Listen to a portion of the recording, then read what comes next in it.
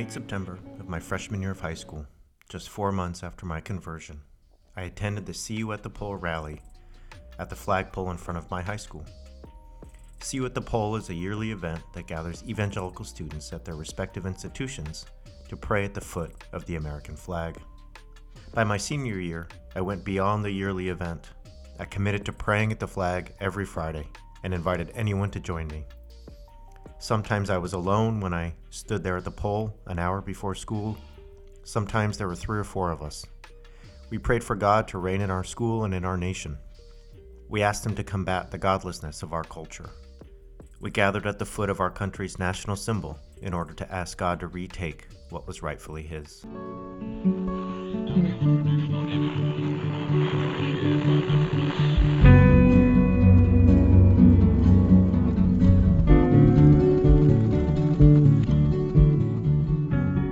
Welcome to The Orange Wave, a history of the religious right since 1960, a series by Straight White American Jesus, and written and produced by me, Bradley Onishi. On our previous episode, we examined how Reagan's alliance with white evangelicals in Southern California and across the country was not a flash in the pan.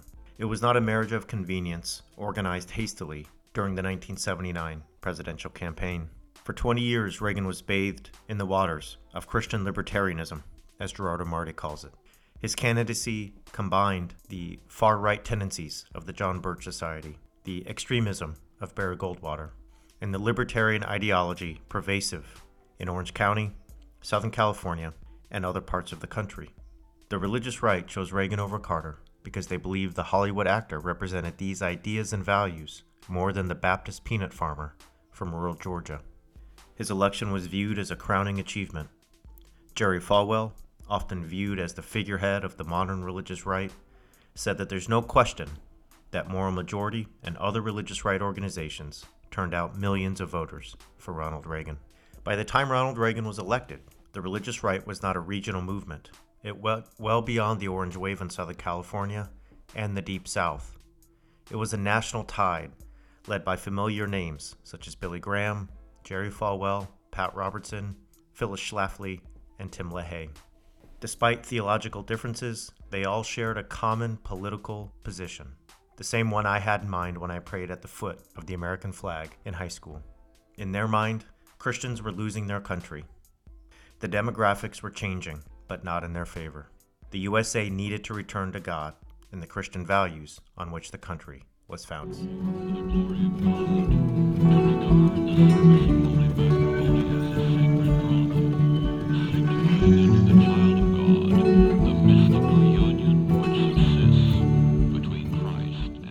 This approach to religion and politics is what scholars call Christian nationalism. It's an ideology that sees this country as founded for and by white Christians. It has not gone away. In their new book, Taking America Back for God, Samuel Perry and Andrew Whitehead examine Christian nationalism as the most effective predictor for support for Donald Trump. In other words, if you are a Christian nationalist, if you believe this country was built for and by white Christians, if you believe there should be a closer relationship between the government and Christianity, if you believe there should be prayer in our schools, then there is a very good chance you are a supporter of Donald Trump. In the book, Perry and Whitehead quote someone named Ashland from the Midwest. Here's what Ashland says. "Well, I don't have a problem with Muslims in this country practicing their religion. I don't want it forced on me or to be told I now live in a Muslim country or a Buddhist country or anything. I believe our framers founded on Judeo-Christian principles, as I said before, and that is their intention was not to define we're Baptist, we're Catholic, we're Protestant, we're Lutheran. It was just we're Christian." You can hear in this comment that underneath a fear of the country losing its supposed Christian heritage was a fear of demographic change along racial, ethnic, religious lines. The vision of America that the religious right wants to maintain is a white patriarchal society of landowning gentry where cross and flag are tied together and where racial, religious, and sexual minorities know their place. Here's Robert Jeffress, pastor of a Dallas megachurch and a close spiritual advisor to Donald Trump. Now here's the question. What has changed? In these 150 years, has the Constitution changed and nobody told us? Is that what happened? Of course not. What has happened is we've allowed the secularists, the humanists, the atheists, the infidels to pervert our Constitution into something our founding fathers never intended. And it is time for Americans to stand up and say, enough. We're not going to allow this in our Christian country anymore. The sentiment here from one of the president's closest spiritual advisors is that we, meaning white Christians, have to retake American culture and dominate it. God has given us dominion over the earth, and so we are not going to rest until we have conquered all domains of American culture for God. This brings us something Gerardo Marti said at the end of last episode. Evangelicalism is best described as a political movement rather than a theological set of beliefs. He noted that white evangelicals often differ widely on core theological tenets, but are united in their political agenda: opposition to abortion and gay marriage, hardcore positions on immigration and refugees, broad support for gun rights, a belief that global warming is a hoax, and cries for religious liberty on numerous fronts.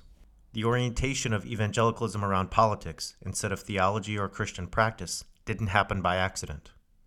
The alliance of evangelical pastors and parachurch organizations with political operatives, big donors, and media moguls took shape in the wake of the bitter defeat suffered by Goldwater and his allies in 1964. From the mid-60s to the election of Reagan, this multifaceted network trudged forward step by step in order to take America back for God and for themselves. The pastors and evangelists were often the face of the operation, but behind them there was an intricate web of actors working cohesively to retake America, even if they had to change the rules, even if they were no longer the majority.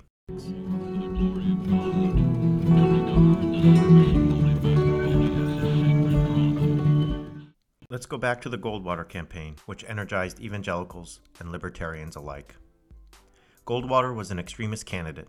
He was an ideologue. He used collectivism of all stripes as the bête noire of modernity, the big bad other who had to be defeated by any means possible.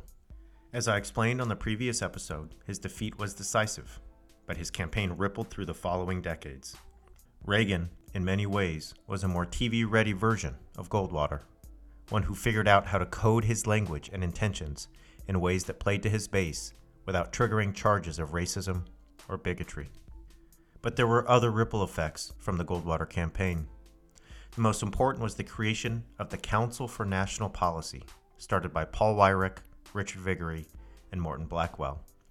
Three young men who became politically active in 1964 in support of the Arizona senator, who then decided that his defeat would be the catalyst for retaking the nation. They wanted to restore the nation to the white, Christian, patriarchal landowning model that they envisioned as the golden era of the country, something that looked more like the 18th century than the 20th. In order to understand the rise of the religious right, we have to go beyond presidential candidates. We need to understand the network of political operatives, big donors, and media moguls who worked behind the scenes, often in secret, and more often at local and state levels, to retake America for God. Let's start with Paul Weyrich, widely considered the architect of the religious right, even though he was not a pastor, and even though he was not an evangelical. Paul Weyrich was from Racine, Wisconsin. He was in his early 20s when he joined the Goldwater campaign. A conservative Catholic, he had been part of the Young Republicans in college, and in 1969, he witnessed a meeting of Democratic Congress members, staffers, and leaders of various lobbying groups and social organizations. He realized that if conservative Christian libertarians were going to take back the country, they would have to organize an army stronger and more rigid than the Democratic one. Soon Weyrich began founding organizations that would be battalions in the conservative army's fight to overtake its country. In 1972, he started the Heritage Foundation, which has been an influential force in Republican politics ever since. He also co-founded the American Legislative Exchange Council, or ALEC, which creates policy models for state legislatures.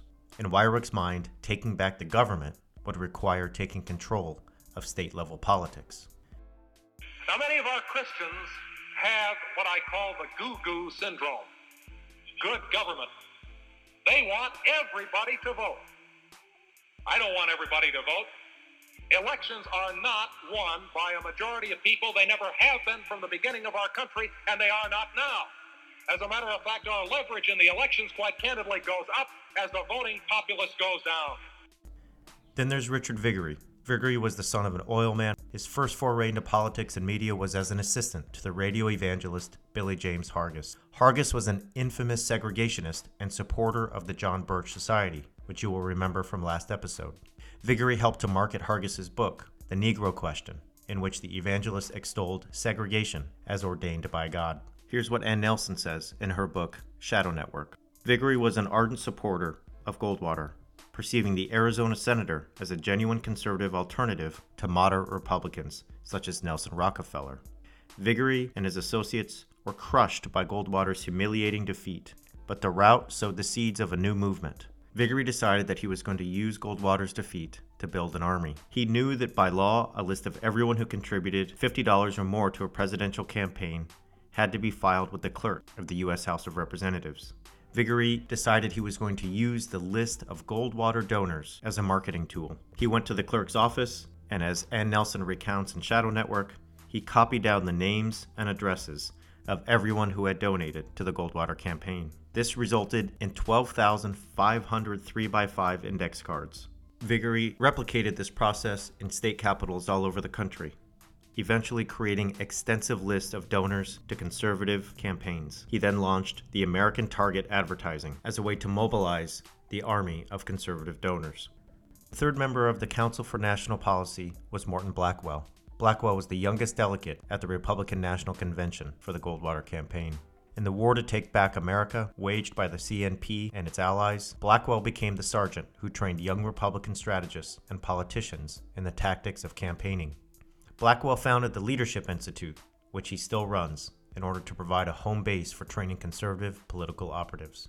The overwhelming importance of the Council for National Policy for the rise of the religious right is explained vividly by Ann Nelson in her book Shadow Network, Media, Money, and the Secret Hub of the Radical Right. Ann Nelson is a renowned journalist who has received a Guggenheim Fellowship for her historical research and a Bellagio Fellowship for her research on the social impact of digital media. She has taught at Columbia University for 2 decades, first at the School of Journalism and then at the School of International and Public Affairs. Let's start with the political operatives. These guys really were kind of the big bang of this network. I mean, they really were the thing that sort of gave birth to it. There's 3 young men, and they're all left bitter and resentful after the Goldwater campaign, which is a very significant campaign in the history of the religious right that people forget about. 1964, we have Paul Weyrich, Richard Viguerie, and Morton Blackwell. How did they get together to start what became the Shadow Network? Well, each one of the 3 men you mentioned had a different role and something of a different professional background. Weyrich was really the master strategist and the intellectual architect, and he had this ferocious vision. I found it quite overwhelming because his theoretical documents were basically, we have to create a movement that will overthrow the federal government and turn American culture on its head. It was just breathtakingly ambitious. And he mapped it all out. We're going to have movies, and we're going to have people go watch the movies together, and we're going to take over campus organizations and get students enlisted in this movement. And he just kind of laid it all out. But of course, he had the big vision. He didn't have a mastery of the mechanics. So for that, you had Morton Blackwell, who was a guy who was on a congressional staff, and he was all about networking and institution building. And he founded something called the Leadership Institute in Arlington, Virginia, which claims to have trained over 200,000 right-wing political candidates and campaign managers, spread them all over the country so that they're using the same campaign techniques, the same language, they're working hand in glove. In the future, that will play out into using the same campaign apps and feeding into master database. So it's a very powerful networking function. Richard Viguerie played into it as somebody who understood some things about media. He came actually from gospel radio. And this world of people who used to be tent preacher evangelists who then went onto the radio and then figured out they could pull in millions of dollars with their gospel programs where they'd get widows and orphans to send in their pennies, and they just add it up. And I think it was kind of a precursor to the prosperity gospel, where it's like, you give me your money and God will bless you. And if that doesn't work out, it's not my problem. So Vickery was, his big idea was developing, applying mass mailing marketing techniques to politics, and really beginning with the Goldwater era, started assembling mailing lists in ways that people really hadn't done in the political sphere before. And he started with donors and supporters, and just kept building out that list. So all of this was going on in the 60s and into the 70s to build the foundations of this organization. I also want to add that some of your listeners may have watched Mrs. America about Phyllis Schlafly, and she was very much attached to this movement.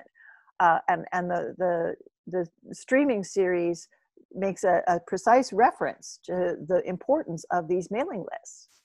And again, they were something novel, and building out a list became a card that one could play in terms of political power, and could deal with different candidates and different movements on the strength of those mailing lists. So here these three guys were, and as they approached the Reagan candidacy in 1980, they had the beginnings of this machine, but they needed something to really propel it, and that turned out to be Reagan. So you get to 1981, and they are really the godfathers of something called the Council for National Policy, which is founded that year. One of the stories that we often tell about the religious right is that evangelicals chose Jimmy Carter over Ronald Reagan in that election, and that was a big sort of turning point in the history of evangelicals in the GOP over the last 40 years. What your book really does, and the way you unfold the foundation of the Council for National Policy, the CNP. The CNP is what I look at as really the sort of godfather organization of the network. If people are listening and they want to sort of envision how the network you're talking about, this machine, begins, the CNP, the Council for National Policy, is really it. So late 70s, early 80s, we have these three men. They've sort of, over the course of a decade and a half, built their media empires, their direct mail lists. They've envisioned, Paul Weyrich was this visionary who said, we're going to take over the country this way. And here's what you write about the CNP. This is in your prologue. The CNP was founded in 1981 by a small group of arch conservatives who realized that the tides of history had turned against them. They represented an American past dominated by white Protestant male property owners. A few lines later, you say that the country was changing, the demographics are changing. So, quote, the CNP decided to change the rules. And I'm just wondering if you could just comment on that a little bit, because one of the things I really would like folks to understand is that politics shapes religion just as religion shapes politics. And these three men built a political machine that was really built on, as you say, preserving the white male property owner ethos. They linked that to the religious right. But the overarching sort of ethos of this was white male property owners are losing their place in the world. We're also losing our majority. So we need to change the rules in order to keep it. Does that sound right to you? Yeah, they absolutely decided to change the rules because demographically they were steadily losing ground. And if you looked at the United States as it was evolving from 1960 to the present, it is steadily becoming more diverse ethnically and religiously and racially.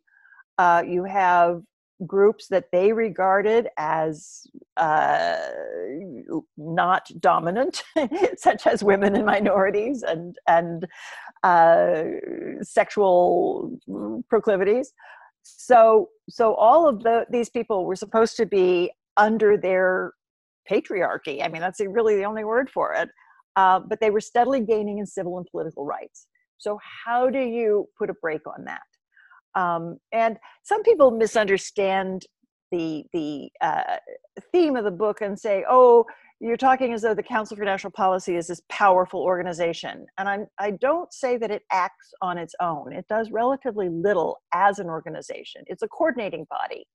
So you have people from these member organizations or the heads of these organizations, like the National Rifle Association, like the anti-abortion Susan B. Anthony list, like the Family Research Council, which militates and lobbies against LGBT populations and women's rights and so on, and acting together, both in terms of information distribution and political organizing.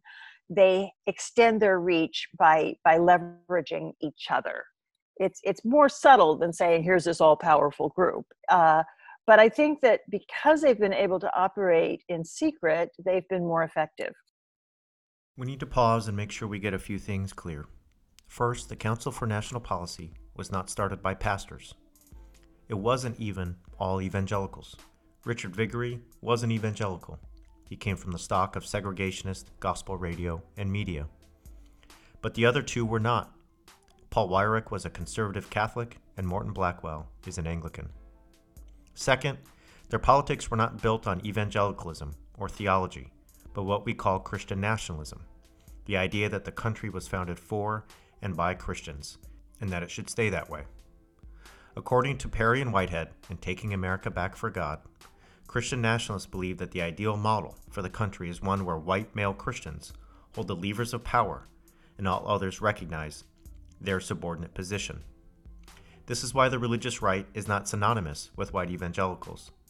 The religious right includes non-evangelicals, like the Catholic Weyrich, as well as Mormons and even some Jews whose politics align with the desire to take back America for God.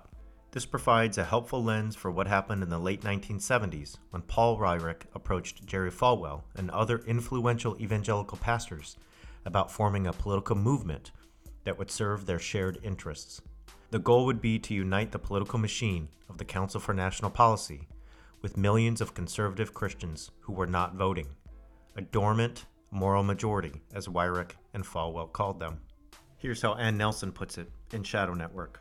Weyrich and company offered the Southern Baptists a path to theocracy through the electoral process. They drew on a recent poll reporting that 70% of evangelical and fundamentalist Christians, estimated at 50 to 60 million people, had sat out the 1976 elections. Jimmy Carter had won the presidency by less than 2 million votes. If religious conservatives could be mobilized, their votes could turn the tide. Falwell envisioned an army of 72,000 clergy, Jews, Catholics, Protestants, and Mormons, whose mission would be political, not religious. Paul Weyrich came up with a name for the movement, the Moral Majority. Way back in our very first interview for Straight White American Jesus, I spoke to Randall Balmer about the alliance between Jerry Falwell and his army of clergy with the Council for National Policy. As Balmer explains, Weyrich motivated Falwell and his army of clergy through the issue of school segregation and taxation. Here's what he said. Invited to Washington, D.C. in November of 1990 for a very small conference of people who were really associated with the religious right. And I still to this day don't know how or why I was invited, but I was there. I found myself in a conference room, fairly small room, with people like Carl F.H. Henry, which is a name that probably doesn't mean much to a general audience, but for evangelicals, they would recognize him as one of the premier evangelical theologians of the 20th century. Ralph Reed, the executive director of the Christian Coalition, which was Pat Robertson's advocacy organization. Ed Dobson, who was Jerry Falwell's lieutenant at Moral Majority. Donald Wildman, the founder of American Family Association, which tried to take on television and entertainment in a very conservative way. And Paul Weyrich, who, as I said earlier, was really the architect of the religious right. So I was here in this room with this group of people, and the ostensible reason for the meeting was to celebrate 10 years since Ronald Reagan had been elected president. Mm-hmm. Well, I was not in the celebratory mood, I have to say. But, there I was in this gathering, and Paul Weyrich, in the course of the first session, made this point, and he was really quite animated about it. He said, let's remember that this movement did not come into being because of abortion. And he was just, kind of, hammering this point home. And we had a break shortly thereafter, a break in the discussion.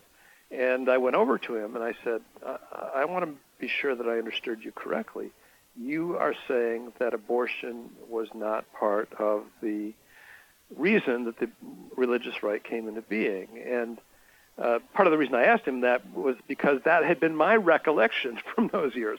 Abortion simply was not part of the conversation. Yeah. And he said, absolutely not. He said, I'd been trying since the Goldwater campaign in 1964 to get these people, meaning evangelicals, interested in politics. He said, I tried everything. I tried the school prayer issue. I tried pornography issue. I tried the Equal Rights Amendment issue. I tried abortion. Nothing got their attention until the IRS began to come after, segregated institutions like Bob Jones University and the various segregation academies in the South. And so that's what got me really going on this issue. And as I expect you probably know, I've spent, the better part of the last couple of decades trying to hunt down the real reasons that the religious right came into being, and it has nothing whatsoever to do with abortion. Abortion was considered a Catholic issue by evangelicals in the 1970s, and it wasn't until the late 1970s that abortion appeared on their radar as a moral issue. Well, and what I hear you saying then is basically one of the architects of the movement said to you, your face, I tried to get white evangelicals involved in politics, and after many tries, the thing that worked was alerting them to the fact that there was a chance the federal government would take away the tax-exempt status of certain, universities, et cetera, if they remained officially segregated institutions. As you said, you spent 2 decades, hunting down this case. I mean, what did that alert you to? I mean, was there a light bulb there at that time that kind of said, if I'm going to track down the story, I got to go here? Well, sort of. I suppose. I mean, I could have simply taken Weyrich's word for it, and I wouldn't have been far off base to do that. But I'm a historian. Yeah. So a historian looks into sources and looks into what happened, and so I've spent more hours than I care to tally at places like the archives at Liberty University, which of course is Jerry Falwell's school. The archives at Bob Jones University, the presidential libraries of Gerald Ford, Jimmy Carter, of course, and also Ronald Reagan. And then I also did research into the papers of Paul Weyrich, which are held, improbably enough, at the University of Wyoming in Laramie, Wyoming, at the American Heritage Center. And so that's when I began to put together the narrative about how this movement came into being. And the story, if you want me to rehearse it rather briefly here, the story is that the real catalyst for the galvanizing of evangelical voters was a court decision, but it wasn't Roe v. Wade. The real catalyst was an earlier court decision in 1971 at the District Court for the District of Columbia in a case called Green v. Connolly. The background for Green v. Connolly, of course, was the 1954 Brown decision, which mandated the desegregation of public schools, and also the Civil Rights Act of 1964. And what happened in the Green v. Connolly case is that there were families in Holmes County, Mississippi, who observed that in the first year of desegregation, the number of white students in the public schools there in Holmes County dropped from over 700 to 28. The second year of desegregation in Holmes County, the number of white students in the public schools dropped to 0. Wow. At the same time, several so-called segregation academies, that is, schools that were organized in order to evade desegregation, were applying to the Internal Revenue Service for tax-exempt status. Mm-hmm. And these families in Holmes County, Mississippi said, this doesn't seem right to us. And so they filed suit. This suit was joined with another suit, and it came up eventually through the court system to the District of Court in the District of Columbia. And on June 30th, 1971, the District Court for the District of Columbia ruled that any organization that engages in racial segregation or racial discrimination is not, by definition, a charitable institution Mm-hmm. under the law, Mm-hmm. and therefore it has no claims to tax-exempt status. Mm-hmm. And that turned out to be the real catalyst for the emergence of the religious right. So that during the 1970s, as the IRS began to enforce that ruling, that is what caught the attention of not only of Paul Weyrich, but also, of course, Jerry Falwell, who had his own segregation academy in Lynchburg, Virginia, Bob Jones University, and other evangelical ministers. And so that is what galvanizes them into a political movement that we know today as the religious right. The coalition built between Weyrich and his various organizations, such as the Heritage Foundation and ALEC, with the white evangelicals represented by Falwell, Pat Robertson, Tim LaHaye, and others, resulted in a political machine that would propel the religious right forward in its quest to retake America. As we have traced in the first 3 episodes of our series, this movement was already underway in the 1960s in the Sun Belt. Goldwater libertarianism was birthed in the Southland, but in the wake of its defeat, an army of white evangelicals and other conservative religious actors joined forces with the remnants of Goldwater's campaign to form what we now know as the religious right. Together, they determined to restore order in America, which in their mind meant the control of American government and culture by white, patriarchal, heterosexual Christians and the subservience of everyone else. The goal was not to play a part in the American experiment. Their mission was not to have a seat at the table in the ongoing American conversation. Their goal was to win. One of the first battlefronts was the media. We are all familiar by now with President Trump's attacks on the media. And I want you all to know that we are fighting the fake news. It's fake, phony, fake. A few days ago, I called the fake news the enemy of the people, and they are. While the president's attacks on the press are extreme, they can be traced to the Council for National Policy. One of the first strategies of the CNP and the religious right in general was to dominate the media space, to be the only source of information many Americans have. Here's Ann Nelson again, talking about wraparound media in Middle America. For a minute about the media aspect of this. In the book, you talk about your life in New York and the media that you hear in New York, and then turning on the radio in Oklahoma when you go home. And you feel like you're in completely different worlds, different realities, different facts, different truth.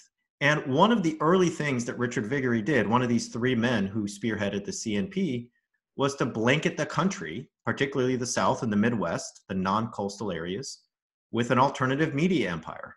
What was his strategy for that? How did he implement something like this alternative media empire in Middle America? Well, again, the CNP's media outlets are more a function of this networking. So early on, you had the creation of something called, well, at that point, it was the Salem Radio Network. And it turns out that there's this whole area of Southern California or South Central California, I should say, where you had a lot of Southerners and Southwesterners migrate, and they created a California subculture that not everyone's aware of. There's literally, areas called Oilton and Little Oklahoma. And you had the creation of a network of fundamentalist radio stations that had a new business model where churches actually purchased time and what they call parachurch organizations, purchased advertising time and so on. And the 2 founders of Salem were also very central to the leadership of the Council for National Policy. Now, it's crazy, because when I was researching this, I found that when Trump came into the White House, first of all, Salem Media got a seat in the White House press gallery. He gave Salem Media a whole day of exclusive access to the White House. Salem Radio is the tied for fifth largest radio network in the United States. And yet none of my friends in the media have ever heard of them. Here's this organization that has 500 radio stations and has been growing. They distribute content to another 2,000 or 3,000 stations. And what people in, for example, New York don't understand is that there are a lot of parts in the country where people spend a great deal of time in their cars. They turn the radio on, and I've had funny conversations with my young friends in Brooklyn, because they're like, "Oh, everybody's listening to podcasts." It's like, not everyone. I love the podcast, but there are a lot of people, especially in the older demographic with a very high voting turnout, who get in the car and turn on the radio. So they get this content that comes at them. And over the years, they've developed this set of programming. Now, some of them are the newest generation of tent preachers, the Elmer Gantrys. But they've become increasingly directly political. So one of the most virulent radio networks in this organization that's very active with the CNP is American Family Radio, based in Tupelo, Mississippi. And in my book talks, I always say, I have listened to hundreds of hours of these broadcasts, so you don't have to. But their announcers literally will say that Hillary Clinton is a demon, quote unquote, demon. Yeah. And Beto O'Rourke is the son of Satan. And I always say, gee, how do you fact check that? But this is the kind of political rhetoric you're getting. It goes so far beyond even anything you'd see in professional journalism opinion pages. You can say, oh, I disagree with their policies, but you don't call them demons, right? But that is what's going on here. And as I explained in Shadow Network, one of the things that's really important is the idea of wraparound information. So over the last 40 years, you've had a real collapse of local newspapers, especially in areas with small towns and rural populations. These newspapers have not been able to survive in the new marketplace. And so the people who live in these areas have less and less access to professional journalism and news production. And these media come in and fill the vacuum with misinformation and disinformation and highly charged propaganda. But through the mechanisms of the Council for National Policy and its electoral arm, which is called United in Purpose, the messaging you'll hear on these radio stations is echoed by what you'll hear on what they call Christian Broadcasting Network, Trinity Broadcasting, and others, where they'll use the same language, they'll have the same take on a story. It's a real echo chamber. And it will then be replicated by United in Purpose's activities, which are tightly networked into churches. So there's a partner organization with the Family Research Council called Watchmen on the Wall that claims to have 70,000 pastors who are engaged. And these pastors will take the voter guides and put them into their church bulletins that are handed out to the congregation during the service. They'll project the videos in their church sanctuaries.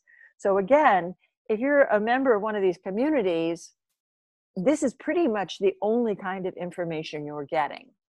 And they're very strategic. I think that they're working on a very high level. They'll go into areas where there will be close races, swing states, battleground states, specific districts, specific races, and they will just bombard these communities with this media that's tightly networked into the rest of the organizations, including the door-to-door canvassers from the mass organizations.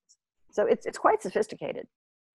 And so far, as I'm hearing you talk, what I'm envisioning is we have the Council for National Policy, started by these three godfathers. It's sort of the cloud in the air that hovers over it's the pantheon that hovers over the earth.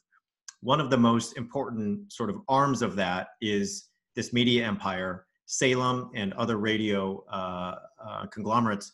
And you really paint a vivid picture there. If I'm in Oklahoma and I get in my car and I drive an hour a day and I turn on the radio, I hear this alternative set of facts and realities about Hillary Clinton being a demon. And I think, oh, maybe that's true. I don't know. And then I go to church and I hear the same thing. And then I open my voter guide that I got in the mail and I hear the same thing. And all of a sudden I think, oh, well, everyone knows that. Oh, everyone knows that. I heard it on the radio. I heard it at church. I'm reading it right now. It came in the mail. This is common knowledge. And if you tell me different, you're the liar. You're the one living in a weirdo, non-factual, universe, not me. And so you can see, as you say, how the media vacuum has been filled in.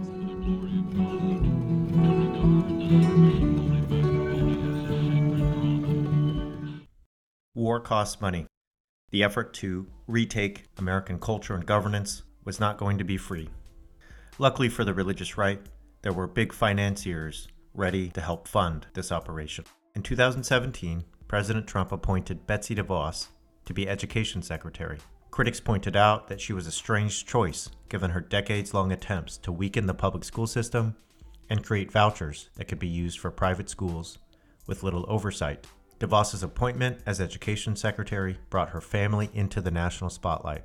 Many learned for the first time that her maiden name was Prince and that she married into the DeVos family. Both the Princes and the DeVosses are enormously wealthy, and they share a Christian dominionist theology, which means they want to be the representatives of God on earth, dominate the world in his name. Another set of Republican financiers who have become household names are the Koch brothers, the hardcore libertarian billionaires who have fought government regulation on environmental issues and trade. Ann Nelson helped me understand how all these financiers fit into the story of the Council for National Policy and the religious right as a whole. Now we need to talk about money. Who's funding all this? Who makes all of this happen? One of the names that listeners will know is Betsy DeVos, but the story as it relates to the Council for National Policy and this whole shadow network really starts with Richard DeVos, and it also starts with the Prince family. So would you mind talking to us about them? They're not Southerners. They're not Texas oil people. They're from Michigan. They're a little bit of outliers in that sense, but they seem to be incredibly important parts of this story. Absolutely. And it's been especially interesting to me because they're part of a splinter group from the Dutch Reformed Church. They're from a Dutch enclave in Michigan. And I have family who have attended the Reformed Church. So I was familiar with it, but they take a church that is very conservative and they take it to another extreme. And their interpretation of the theology of John Calvin is that their church should control every element of society.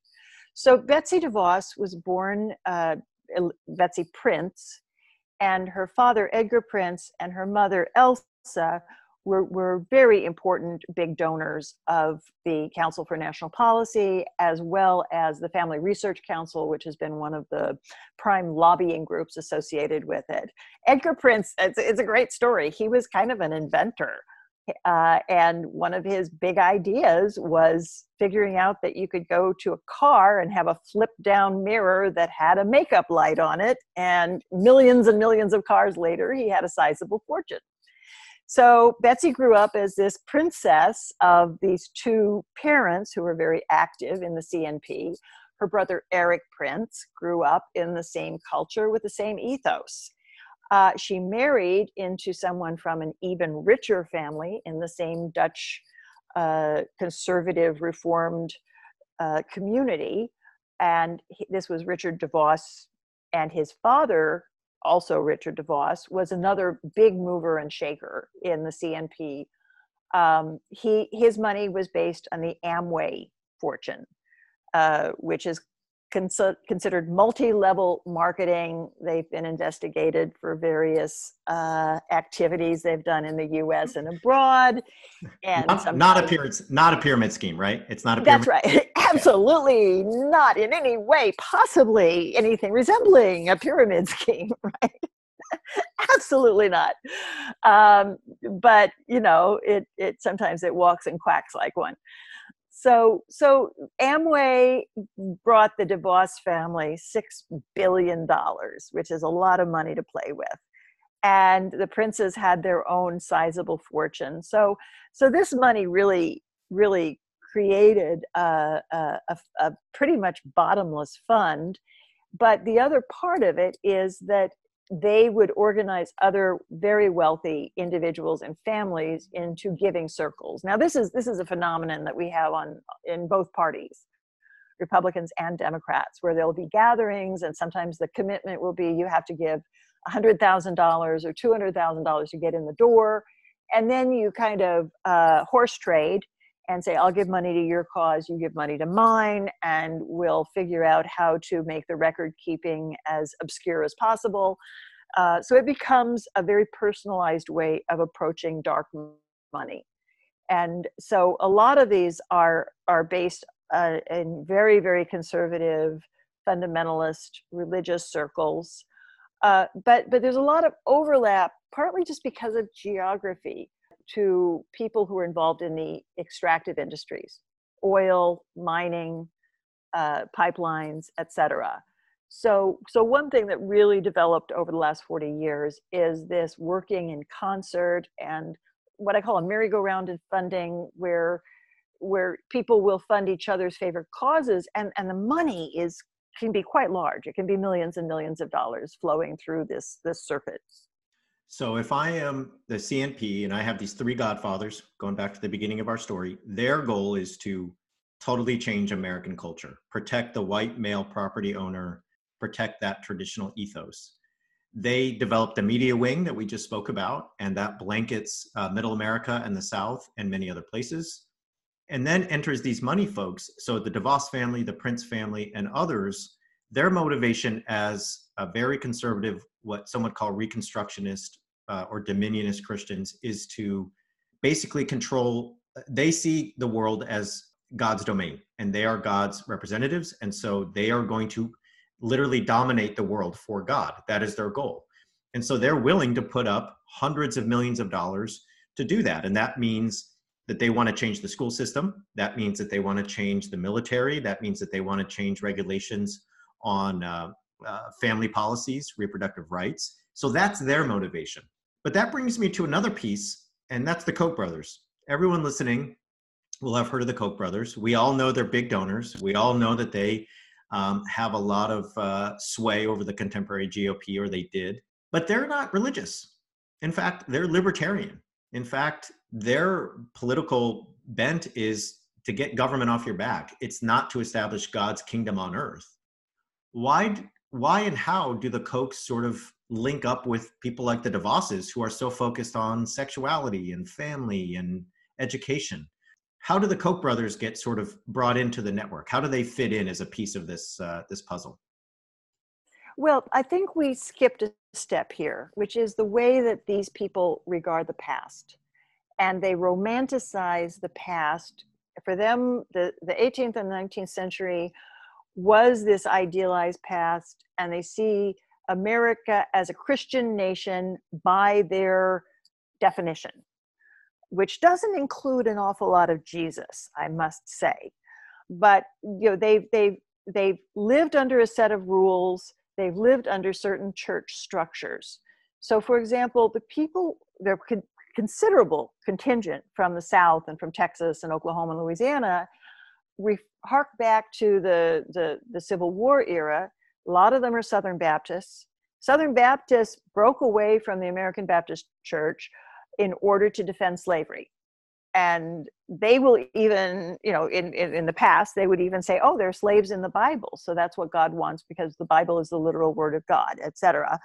And they can find a lot of defenses for the idea of the patriarchy in the Old Testament written 4,000 years ago. That was as a common practice, and they can say that's what God wants us to do, and it's in this book, which is literally true. And there's an echo of that with the DeVosses and the princes in the North, because given that they believe that they have the direct message from God, they should define public life for everyone else in lieu of the government. So what you have across the board are people who say every expansion of the federal government in any way is an encroachment on our interpretation of God's rule. We should have the dominion over these aspects of society, and not anyone who is bringing a secular idea to it. And anybody who doesn't look at our definition of Christianity as something that should be at the top of the American hierarchy. So that runs exactly counter to everything else that's going on in American culture over the last 100 years. You know, immigration, religious diversity, all of these things we talked about, where you say, all right, if this country is going to live peacefully with all of these very different groups, then we have to have a kind of egalitarian approach where we say, you have a right to do whatever you want to do as long as it doesn't infringe on my rights. So there are these just very radically different ideas of America. So you come along, and as you say, the Koch brothers have always been libertarians. It was really hard to even find out what their nominal religion was when I was researching this book. They just don't pay much attention to it. But the religion they did have was that their business should reign supreme, and that the federal government had no business interfering in it in any way. So they didn't want to pay taxes. They didn't want any social programs to be established that would require the payment of taxes. They didn't want any fines for corporate malfeasance. And most tellingly, they didn't want any environmental regulations because those cut into their corporate profits.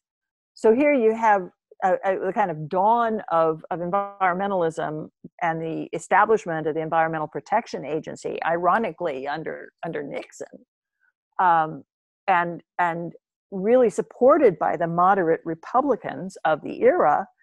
And what this group does from the Nixon era on is purge moderate Republicans from the parties at every opportunity, and basically threaten those who remained and say, go get with the program or we'll purge you too. So it's been kind of a naked power grab, and the Republican Party has been one of the first victims.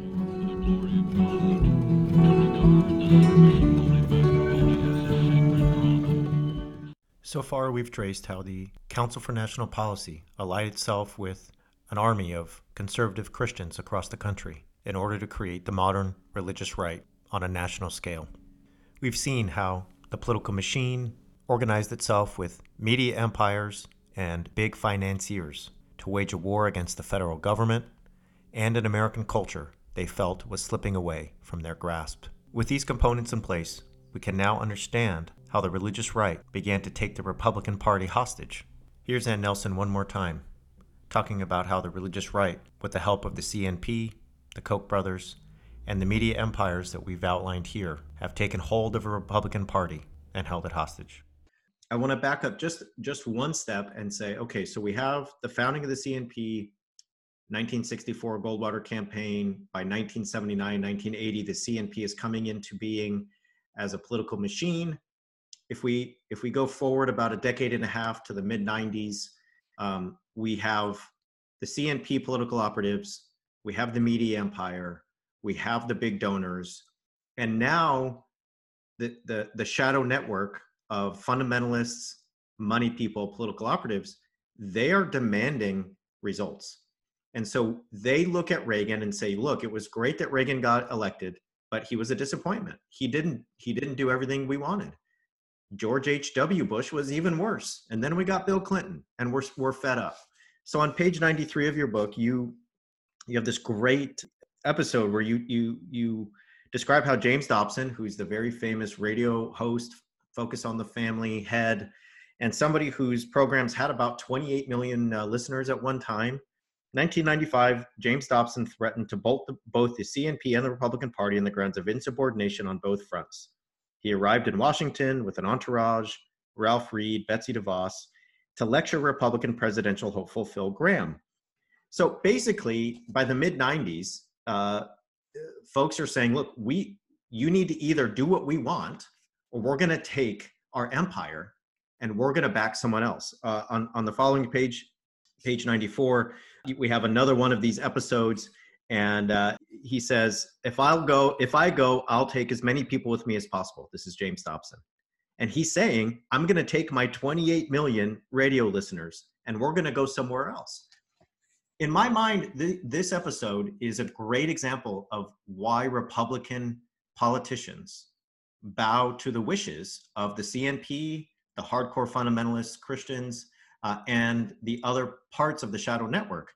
If they don't go along, all the money, all the media empire, all of the data, all of the analytics, and all of the support goes away. And so in many ways, your book really shows us that the contemporary GOP is beholden to the shadow network. Absolutely. And I think I document case after case where that actually happens. And it takes a number of different forms. In one case of a race in upstate New York, a Republican candidate had a moderate position regarding, in terms of being pro-choice. And they went after her and funded her competition until she was driven out of office and it basically driven out of public life. The same thing happens with Paul Teller, who's a member of the Council for National Policy. He now works for the White House. And the Speaker of the House wasn't falling into line, and they managed to cut him off at the knees, and he's history. So they've been very effective at that. And I think that as they try to broker this relationship with leaders who rose up in the traditional fashion through American public life and politics, like Reagan, like George H.W. Bush, and so on, they would get these reassurances in the course of the campaign. But once they reached office, they did grow with the office. They did make deals with Democrats and moderate Republicans and hire competent people from outside the circle. And so that was the disappointment that the CNP people like James Dobson experienced time and time again. As you can imagine, for a group of people who believe that the United States was created for and by white Christians, who believe in a patriarchal social structure, who hold hardcore views on immigration and refugees, Barack Obama was their worst nightmare. In Taking America Back for God, Perry and Whitehead quote an interview with someone named Matthew, who says this: I saw Obama as trying to remove our Christian foundation, not necessarily the values. Obama made very clear that we are not a Christian nation, and at the same time repeatedly applauded all the contributions of Muslims and Islam. There is a video of Obama basically making fun of those that believe the Bible. He quotes a passage and then says, people haven't been reading their Bibles because the Bible says this, and it doesn't work if we live that way, which to me just shows that he doesn't understand the Bible. Matthew's comments are a perfect encapsulation of Christian nationalism and how Christian nationalists viewed President Obama. They saw him as wanting to remove the Christian foundation from the country. They saw him as mocking the Bible and other parts of Christian life. And most importantly, they saw him elevating other groups and religions above Christianity, rather than seeing these efforts as an attempt to put religious, racial, and ethnic minorities on an equal playing field with white Christians. Christian nationalists see this as an attempt to overtake their priority and their power in the United States. With this in mind, it's not hard to see why the religious right has come to understand Donald Trump as an instrument for the restoration of the United States to its Christian past. While many of them were hesitant to support his candidacy, throughout his presidency, they have seen results. He fights for them, he knocks down walls, and more than anything, he does what they ask when it comes to federal judges, policies in the military, and other areas of governance. Here's Ann Nelson one last time, explaining how this all played out in the 2016 election. I want to come to Trump because a lot of folks see Trump as, oh, some of these Christian folks voted for him while holding their nose. And I think the Trump presidency has really shown us that's not true, that we need to get rid of that myth. But we can see the seeds of the Trump presidency in the early 2000s. If we go back to Paul Weyrich, you have this great explanation in the same chapter of the book where Paul Weyrich, who's really the godfather visionary of this whole shadow network, sort of shows up and really entrenches himself ideologically, and him and his proteges develop a new manifesto.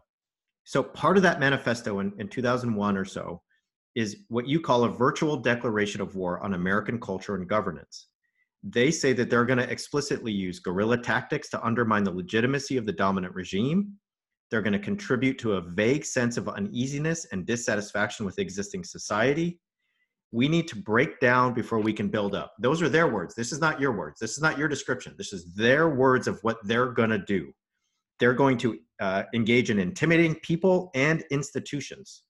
They say we must be feared, so they will think twice before they open their mouths. They say they want to stoke the flames of alienation. Folks are obviously surprised by Trump and his ongoing support from white evangelicals and others involved with the shadow network.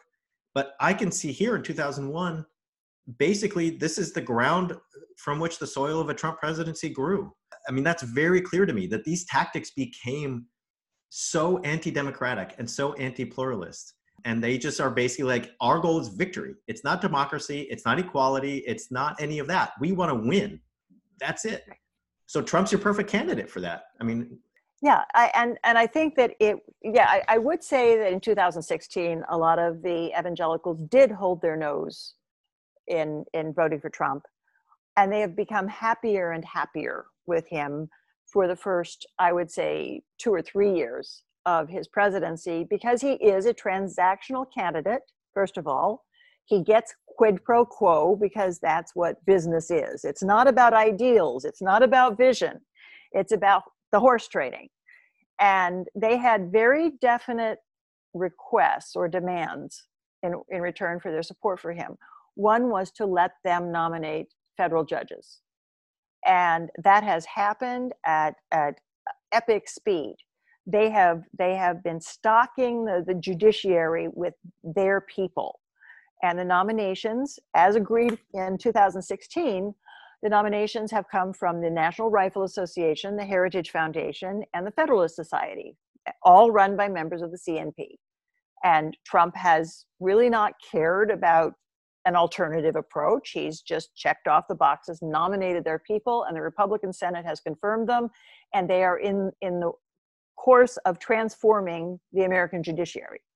I don't think they'll get there by November, but if they have another 4 years, they will transform the American legal system in this way. Another was for the ability to write certain elements of the Republican Party platform. So that's where you had the introduction of language allowing conversion therapy for LGBTQ people, which is medically discredited. It's been denounced by any number of people, but Tony Perkins himself was granted the ability to write that language.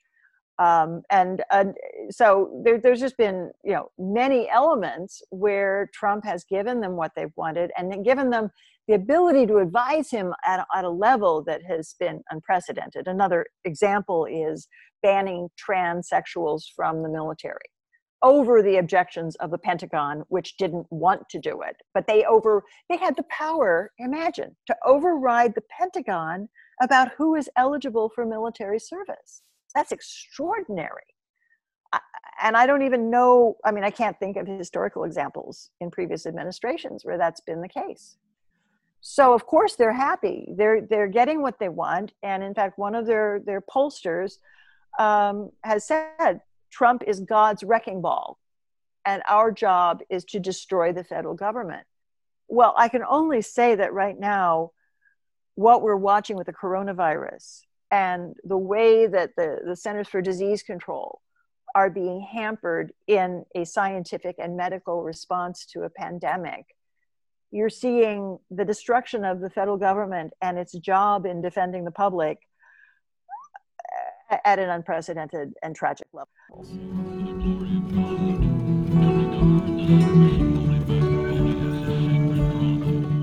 There's no way to outline the extensiveness of the Shadow Network in 1 hour. In order to understand its full reach, you'll have to read Ann Nelson's book and then several others. But I'd like you to walk away with a couple things in mind. First, Christian nationalism is a political orientation, not a theological one. That's why the religious right is comprised of white evangelicals, but also conservative Catholics, Mormons, and Jews. They all share, in some way, a desire to return America to a social order based on God's rule and an understanding of that social order as dominated by white patriarchal men. Second, the shadow network is a helpful way to understand how the religious right is formed around a cluster of certain political and social issues. The CNP works with organizations such as the NRA and the Family Research Council. They use their extensive networks, media empires, finances, and voter mobilization movements in order to galvanize voters around issues like gun rights, abortion, opposition to gay marriage, religious liberty, and several others. As I've said several times, politics shapes religion just as much as religion shapes politics. The modern religious right has been fronted by evangelical pastors and leaders, but in many ways it was designed and implemented by political operatives, big donors, and media moguls, and it hasn't stayed within the United States.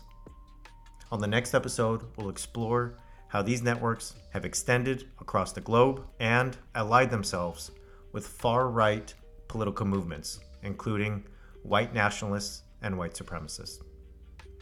Thanks for listening. My name's Brad Onishi. This is The Orange Wave, a history of the religious right since 1960, a series by Straight White American Jesus. You can find the show on Twitter at StraightWhiteJC.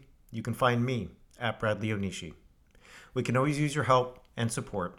Go to straightwhiteamericanjesus.podomatic.com in order to find our PayPal or Patreon. Until next time, thanks for listening.